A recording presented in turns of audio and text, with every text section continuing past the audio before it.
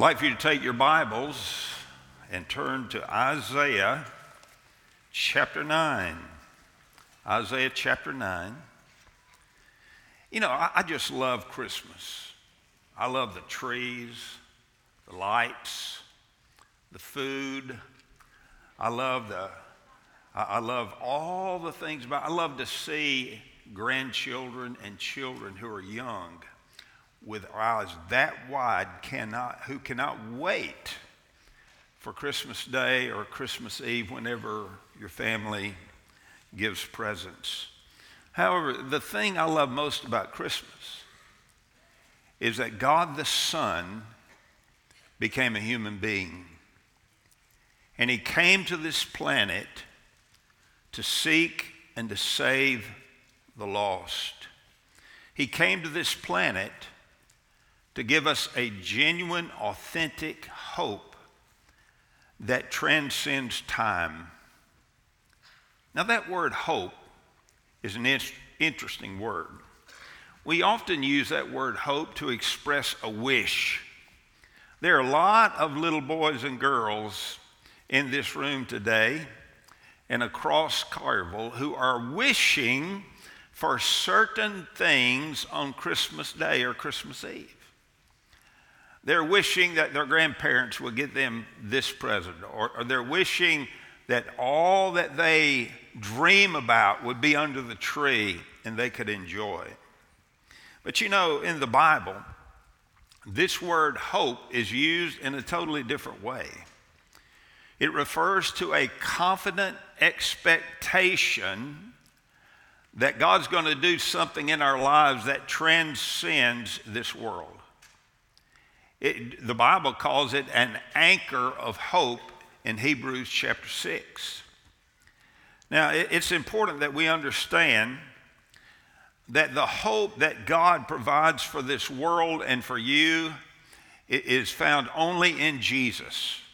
Only in Jesus. Throughout the Christmas season, the sermons will zero in on one of the names that come directly out of Isaiah chapter 9, verse 6. There are four names there. Wonderful Counselor, Mighty God, Everlasting Father, Prince of Peace. So there's four sermons in this series, and the series will revolve around this theme: Jesus, the hope for a weary world. Hey, we live in a weary world, don't we? We live in a world that's rife with war and rumors of wars. We live in a world that's rife with immorality and impurity and sin. We live in a world that is in desperate need of what only Jesus Christ can provide. But that's not only true of our world. That was true of Isaiah's world around 725 BC. That's before Christ was ever born. Isaiah the prophet had been given the responsibility of proclaiming God's word to King Ahaz and the nation of Judah.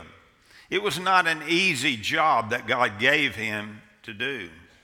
During that time, a spiritual cancer was eating away internally in the lives of God's covenant people. They were worshiping idols. Now, you know, as God's people, they should not be worshiping idols. They should be worshiping the one true God. They were involved in immorality. They were involved in all kinds of occult things. They were going to mediums to get direction and guidance for their lives. At the same time, they were panicking because of an external threat of vicious enemies who wanted to destroy them. We see that happening today here in 2023. It seems like Israel always has a group of enemies who want to wipe them off the face of the planet. That was true in Isaiah's day, and that's true in our day. At the same time, Isaiah was given this very simple message to preach to Ahaz, King Ahaz, and the people of Judah. Turn back to God before it's too late. Turn back to God.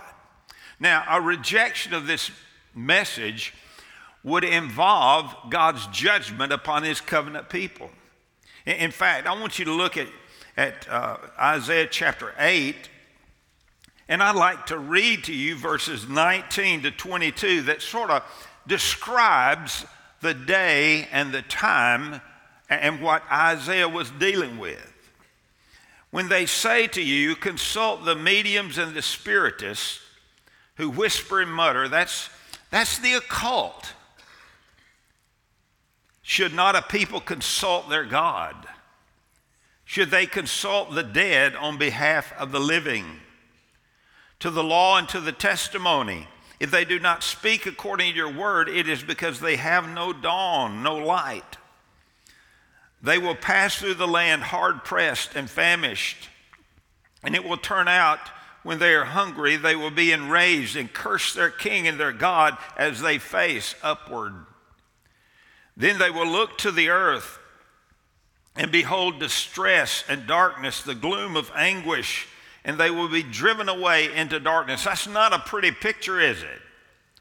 But that's what was awaiting God's covenant people because of their rejection of God, because of their idolatry, because of their involvement in the occult. And then we go to chapter 9. In chapter 9, it's a totally different picture. Look at chapter 9, verse 1. But, I tell you, one of the great words in the Bible is the word but, B-U-T. Because it presents us a contrast, an amazing, stark contrast here, from darkness to light. Look at it. But there will be no more gloom for her who was in anguish. In earlier times, he treated the land of Zebulun and the land of Naphtali with contempt. But later on, he shall make it glorious by the way of the sea on the other side of Jordan, Galilee of the Gentiles. The people who walk in darkness will see a great light. Those who live in a dark land, the light will shine on them. And here Isaiah is prophesying that one day the light of salvation will shine upon the covenant people. Verse 3, you shall multiply the nation. You shall increase their gladness. They will be glad in your presence. Here he's saying, look, there will be great joy among God's covenant people one day. And then he goes on to say, as with gladness of harvest, as men rejoice when they divide the spoil. For you shall break the yoke of their burden and the staff on their shoulders, the rod of their oppressor, as at the day of Midian. There will be freedom from oppression for God's covenant people. What a picture. What a beautiful picture of hope. And then verse 5, for every boot of the booted warrior in the battle tumult and cloak rolled in blood will be for burning and fuel for the fire. You know what God's prophesying here? God's saying one day there will be no more war. No more war. Isn't that a wonderful, wonderful truth that Isaiah was able to preach to the covenant people of Israel? Now, I want you to understand something today. I want you to understand that the Jewish Messiah would be the only genuine hope for Israel. And he is the only genuine hope for the weary world that we live in today. You know, one man made this statement. He said, hope is the oxygen of the soul. Hope, the oxygen of the soul. What a picture. Why is he so great and powerful that he was given 4 names right here in chapter 9, verse 6? Look at it. For a child will be born to us. A son will be given to us, and the government will rest on his shoulders. That little statement, for a child will be born to us, speaks of the Messiah's humanity. You see, chapter 9, verse 6 is one of the greatest verses in all the Bible that describes the reign and the life of Messiah, the Jewish Messiah that God promised. It speaks of the Messiah's humanity. Jesus was fully human. He felt what we feel. He experienced what we experience. He hurt like we hurt. He wept like we weep from time to time. However, unlike us, he never sinned. He never sinned, not even one single time in his life. Because you see, in order for him to sacrifice himself for our sins, he had to be the perfect sacrifice. And then the Bible says, and a son will be given to us. This speaks of the Messiah's deity. He was fully human and he was fully God.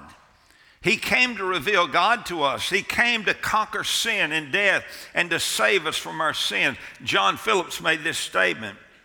He said, the great mystery of the manger is that God should be able to translate deity into humanity without discarding deity or distorting humanity. What a statement. But that's the Lord Jesus. That's the Messiah. And then he said, and the government will rest on his shoulders. You know what that's a picture of? Isaiah is saying one day, this Messiah will rule the whole world. One day, the kingdom of this world will become the kingdom of our Lord and Savior, Jesus Christ, and he will reign forever and ever and ever. And then, Isaiah reveals to us the four names of this Messiah. And his name will be called Wonderful Counselor, Mighty God, Everlasting Father, Prince of Peace. Messiah with four names. And each of these names sum up the nature and character of Messiah. This morning, I want to take the first name and unpack it for you. The name of the Jewish Messiah that would bring hope to a weary world was Wonderful Counselor. Now that word wonderful in the Hebrew refers to a phenomenon lying outside the realm of human understanding.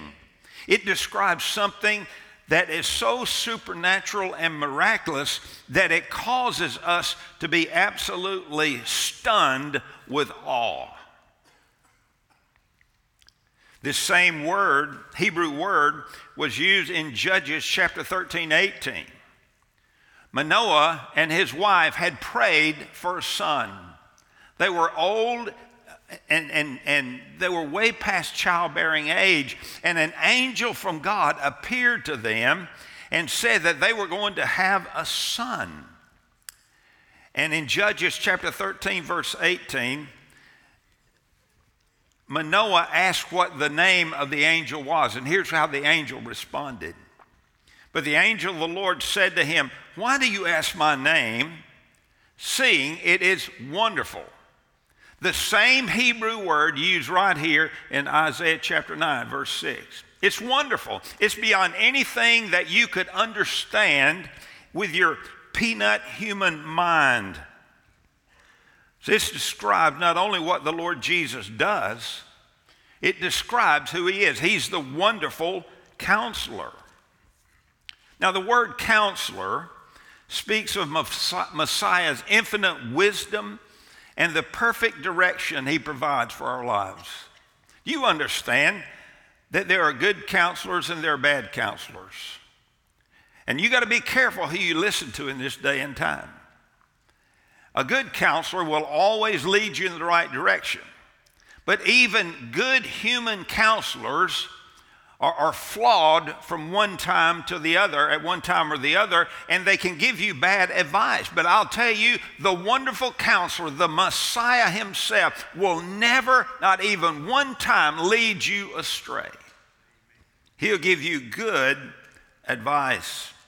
In Proverbs chapter 12, verse 15, the Bible says, "The way of a fool is right in his own eyes, but a wise man is he who listens to counsel."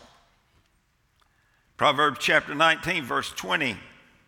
It says, listen to counsel and accept discipline, that you may be wise the rest of your days. Good, solid counseling is essential for each of us from time to time.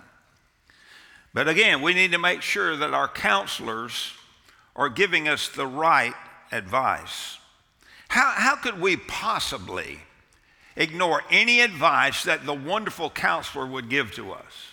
You say, well, how does a wonderful counselor give us advice? Well, he gives us advice through his word.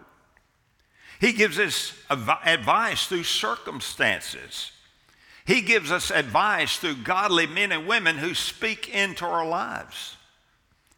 He always provides the advice we need for the challenges we face.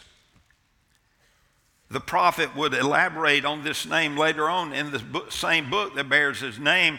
In Isaiah chapter 11, verse 2, Isaiah wrote, the Spirit of the Lord will rest on him, who? The Messiah. The Spirit of wisdom and understanding, the Spirit of counsel and strength, the Spirit of knowledge and the fear of the Lord. In Isaiah 28:29, this also comes from the Lord of hosts, who has made his counsel wonderful and his wisdom great. The New Testament itself speaks of the incredible wisdom that the Lord Jesus possesses. In 1 Corinthians 1:30, the Bible says, but by his doing you are in Christ Jesus, who became to us wisdom from God and righteousness and sanctification and redemption. In Colossians chapter 2, verse 3, Paul wrote, in Christ, who are in him are hidden all the treasures of wisdom and knowledge. Do you understand what the Bible's saying? The Bible says that every bit of wisdom that is true wisdom is found in Jesus Christ. He's got it all. And no matter what you face in your life, no matter what challenge you may be facing today, I promise you the wonderful counselor can give you the advice that you need, and all you got to do is listen to him and obey him. Just listen to Jesus and obey him. We live in a chaotic world. We live in a world where good is called evil and evil is called good. Listen, there's no shortage of people who will give you advice. None. People will give you advice whether you ask for it or not. Have you noticed that? And you've got to be very careful who you listen to, and you got to make sure. Here's the question you got to ask yourself. What is their source of wisdom? You better ask that. You better know that before you listen to them and do what they tell you to do or what they advise you to do. What is their source of wisdom? Secular, worldly wisdom is foolishness in the eyes of God. You say, now why are you saying that, Pastor? I'll tell you why I'm saying it, because it's right here in the Bible.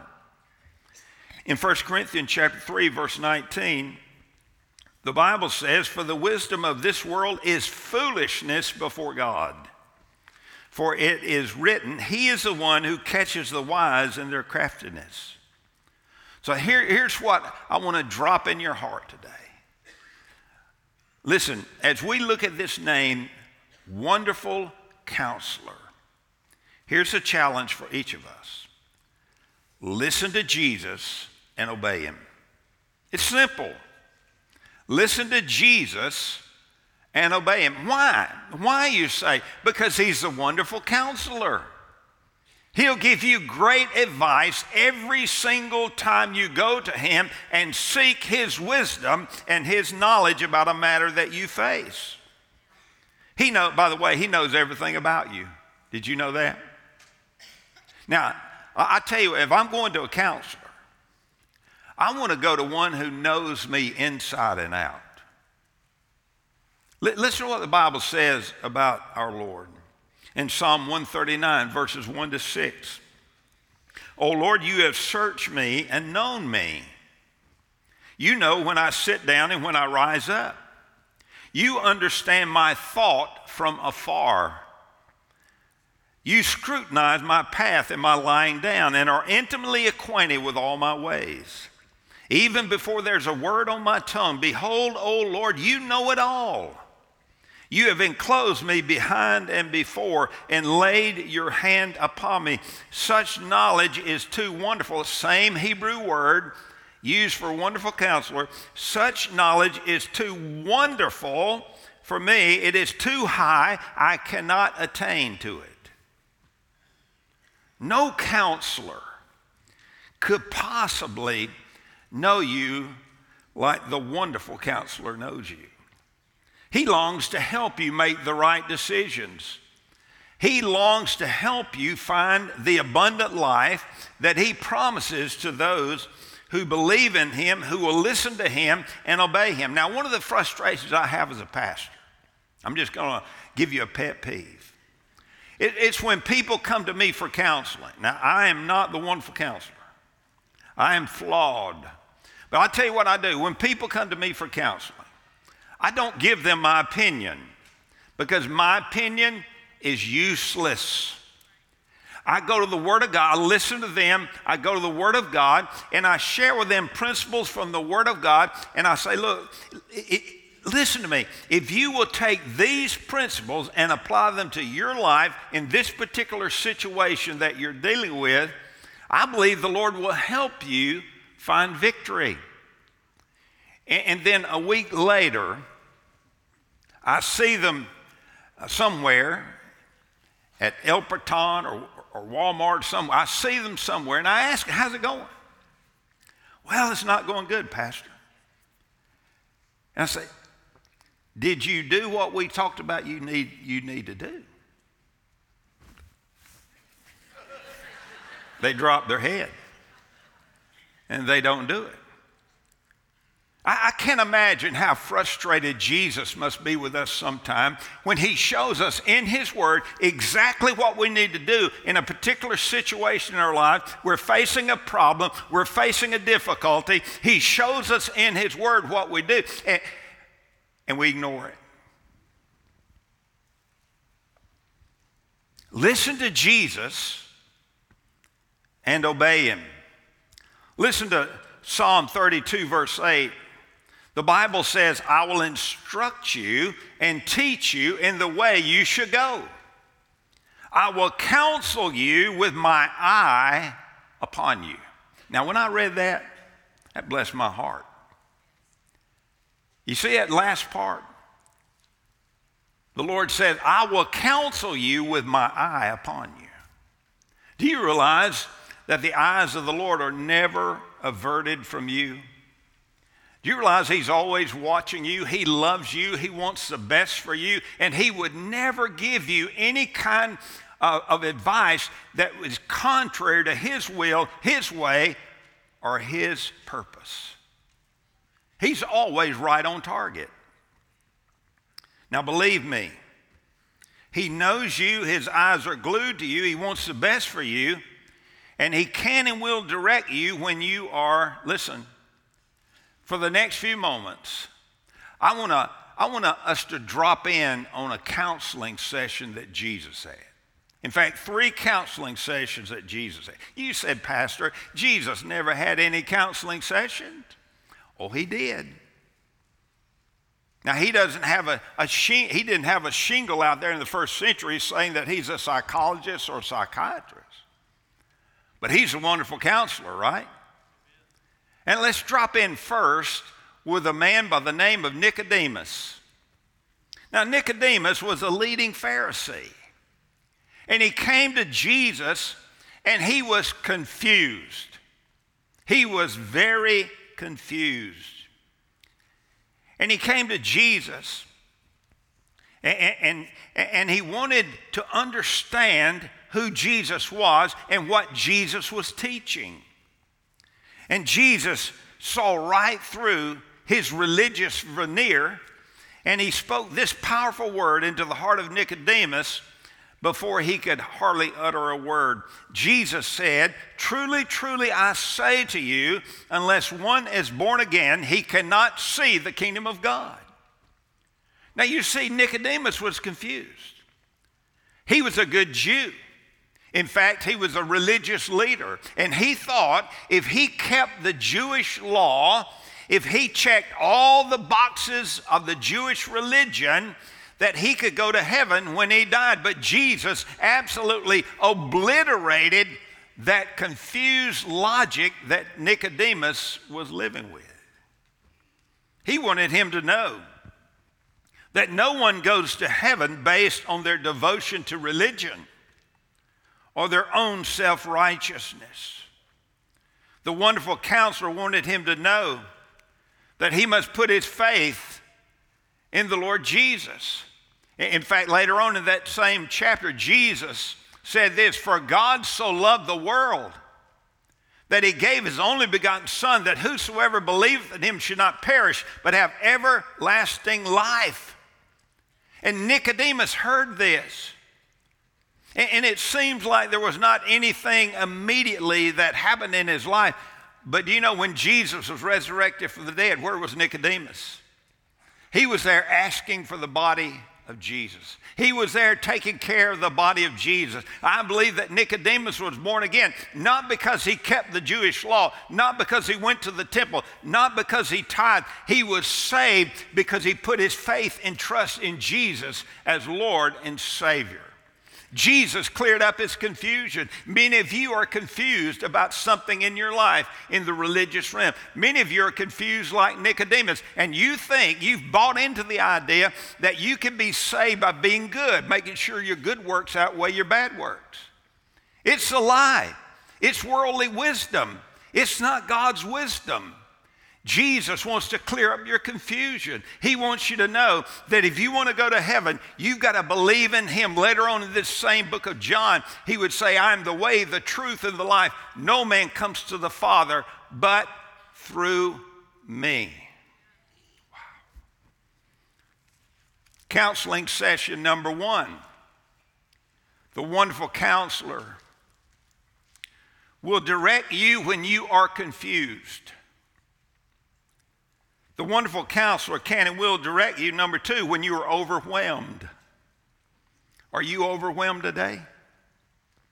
Are you stressed out today?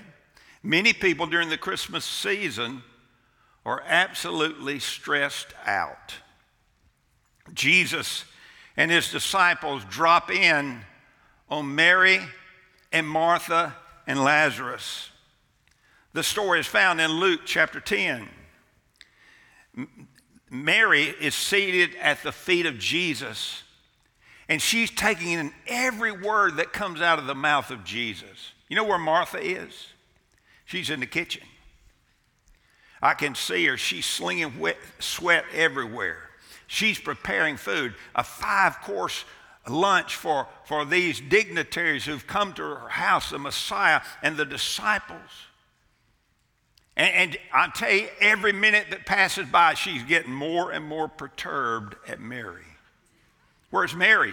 Seated at the feet of Jesus. And you know what Martha does? Martha comes to Jesus. The Bible says in Luke chapter 10, verse 40, "But Martha was distracted with all her preparations. And she came up to him and said, 'Lord, do you not care that my sister has left me to do all the serving alone? Then tell her to help me.'" Now you can just read between the lines there, can't you? This sister was ticked. And in his wisdom, the Lord Jesus got to the core issue in Martha's life. I tell you, the wonderful counselor, he cuts through the fluff of our lives, and he gets to the core issue of our lives really quick because he knows us perfectly. You see, her priorities were out of order. In Luke chapter 10, verse 41 and 42, Jesus said this to Martha. He said, "Martha, Martha." Just a repeating of her name must have really cut through the ice there. "Martha, Martha, you are worried and bothered about so many things, but only one thing is necessary. For Mary has chosen the good part, which shall not be taken away from her. You know what Jesus is saying to Martha? Martha, chill out. Chill out. We don't need a 5-course lunch. Just make some peanut butter and jelly sandwiches, and we'll be fine. Cut back on what you're doing. Take the pressure off, Martha. Now let me ask you a question. Are you overwhelmed and stressed out this Christmas? Listen to the wonderful counselor. Let some stuff go. A lot of the stuff that we're stressed out and overwhelmed about is not important anyway. We put it on ourselves. We have these high expectations that if we don't do this, and if we don't do that, and if we don't do that, then people are going to be disappointed in us. Let me tell you this. If you'll remember this, it'll make a difference in your life. If you please Jesus, it does not matter who you displease. If you displease Jesus, it doesn't matter who you please. So let's just make a deal here today. Let's listen to the wonderful counselor and obey him. Let's make sure that we put Jesus number one in our lives. He's number one. Ahead of anybody else, ahead of our spouse, ahead of our kids, ahead of our grandkids, ahead of our parents. Number one is Jesus. Listen, I was talking to somebody the other day, and I said, listen, I want you to understand, if your relationship with Jesus is not right, no other relationship in your life will ever be right. You see, Mary wanted to be there with Jesus. The Bible, my life verse is John 15:5, where Jesus said, I am the vine, you are the branches. He who abides in me and I in him, he bears much fruit, for apart from me you can do nothing. So let's make sure this Christmas season that Jesus has first place in our lives. Get our priorities straight. So the wonderful counselor can and will direct us when we are confused. He can and will direct us when we are overwhelmed. And number 3, I want you to see that the wonderful counselor can and will direct you when you feel, number 3, like a failure. A failure. There's some of you in this room, there's some watching live stream, and you feel like a failure. Do you know what the enemy does? The enemy drags up our past, stuff that we're forgiven for, stuff that's under the blood of Jesus. You know what the Bible says? The Bible says when you believe in Jesus, he forgives your sins and he casts it into the depths of the sea, your sins. The Bible says he separates our sin from us as far as the east is from the west. And yet, the enemy comes and he reminds you of a sin you committed 10 years ago that's under the blood of Jesus, that's totally forgiven, and you feel like a failure all over again. And you're listening to the wrong voice. In Romans chapter 8, verse 1, the word of our Lord, he says, there is therefore now no condemnation for those who are in Christ Jesus. If you're a born-again believer, you can't be a failure. You cannot be a failure. Let's think about this just a moment. Think about Peter, one of the key leading disciples, Peter and John. And when Jesus was being tried in that kangaroo court at Caiaphas' house, the high priest, Peter was out in the courtyard. You know what Jesus told Peter? He said, before the rooster crows, you'll deny me 3 times. And boom, he denied Jesus. Boom, he denied Jesus. Boom, he denied Jesus. The rooster crowed. And the Bible says he realized what he had done and he wept bitterly. He felt like a failure. And then when Jesus was resurrected from the dead, he reached out to Peter and reminded him of something that's very important for all of us to hear. Failure is not final. It's not final. In John 21:17, the Bible says that Jesus met with Peter and John and some of the disciples, and he said to him the third time, Simon, son of John, that's Peter, do you love me? Do you love me? Peter was grieved because he said to him the third time, do you love me? And he said to him, Lord, you know all things. You know that I love you. And Jesus said to him, tend my sheep. He's saying, Peter, I'm not through with you. I'm going to use you to the day you die. You're going to bring glory to me. You're going to advance my kingdom. And Peter didn't know it at the time, but he would be the one who would preach the gospel in Cornelius' house, and a group of Gentiles would hear the gospel and be saved. Peter, this one who thought he was a failure. And Jesus had to remind him, our failures are not final. Let me ask you, do you consider yourselves a failure? Are you discouraged, even depressed? Listen to the wonderful counselor. Turn to him and serve him with all your heart. Know that he wants you to be right with him. He will help you to get right with him, and he will use you again.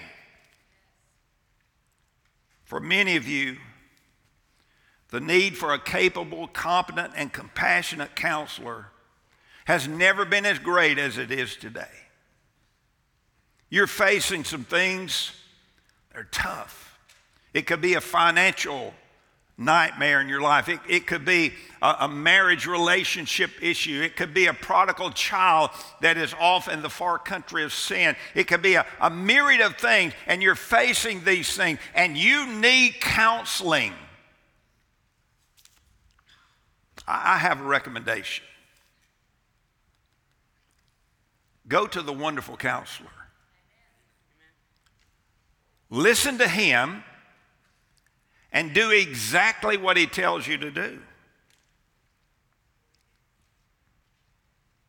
Christmas is profoundly personal and meaningful because the Messiah stepped into history to give us hope and to show us how to live.